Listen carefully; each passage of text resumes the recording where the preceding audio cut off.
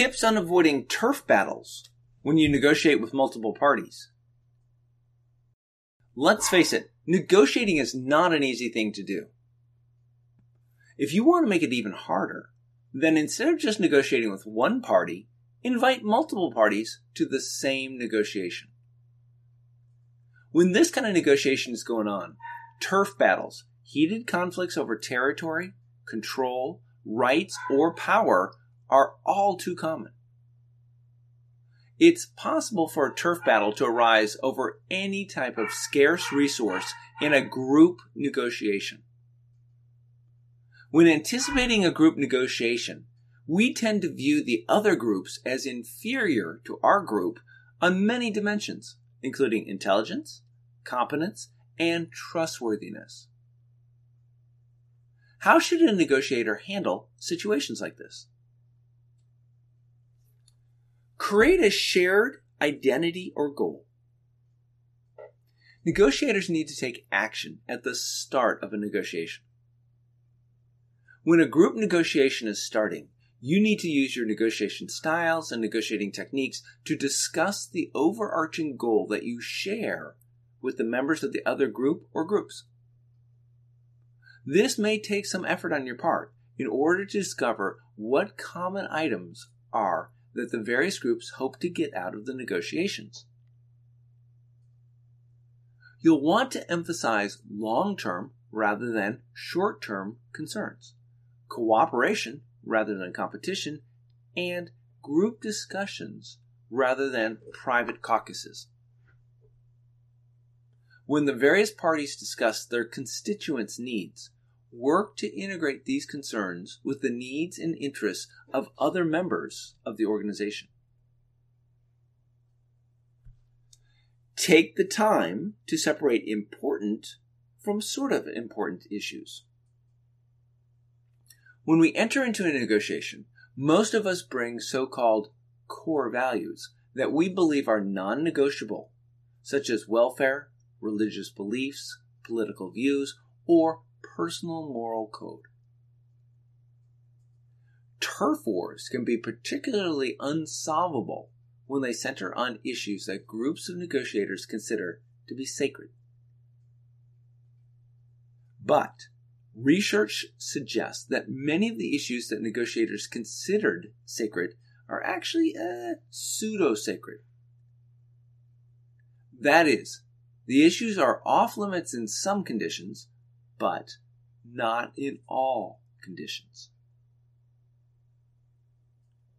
Studies have shown that negotiators who have a weak BATNA, or best alternative to a negotiated agreement, are more likely to reach agreement on a seemingly sacred issue as compared to those with a strong BATNA.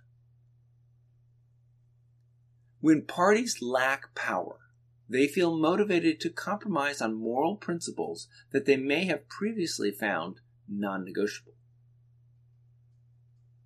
This suggests that we may need to take a close look at some of the issues that we considered sacred. Before you dig your heels in a group negotiation, take the time to thoroughly analyze the decision not to negotiate. Are there any benefits that you might gain from the group negotiation that could allow you to honor your principles in a different way?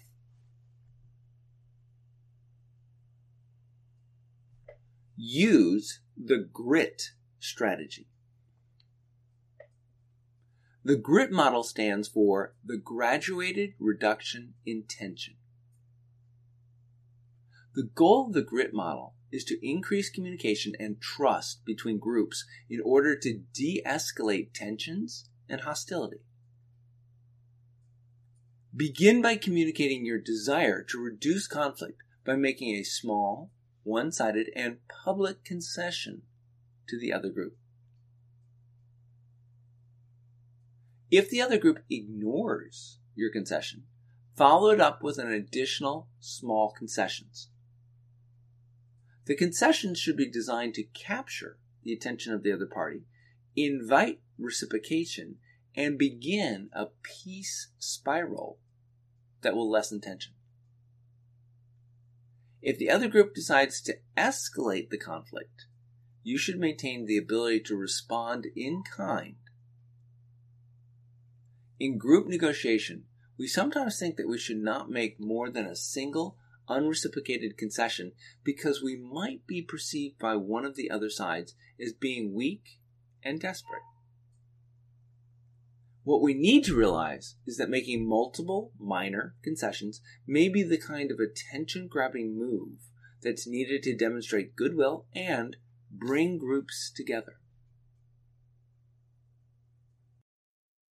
What all of this means for you. Negotiating is tough work, and if you choose to engage in a principled negotiation that has multiple parties involved in it, things just got a lot tougher. What can easily happen if you have multiple parties trying to negotiate is that there can be conflicts over turfs. Everyone wants to own their part of something.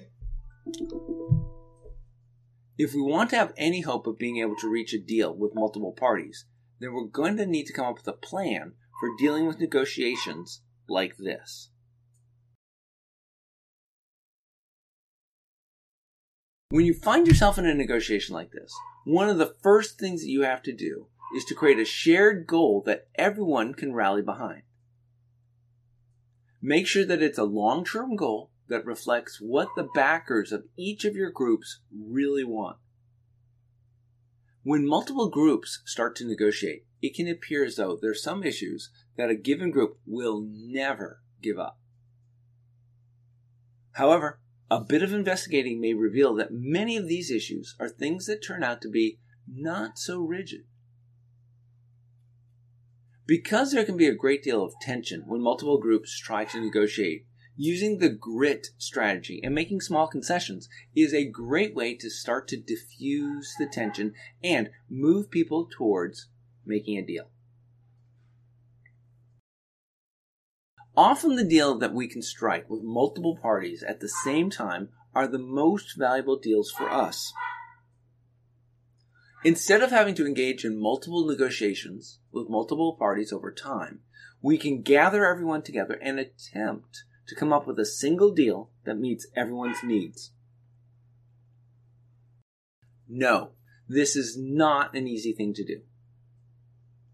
However, if we can follow these guidelines, we stand a good chance of being able to pull it off and create a deal that everyone can live with.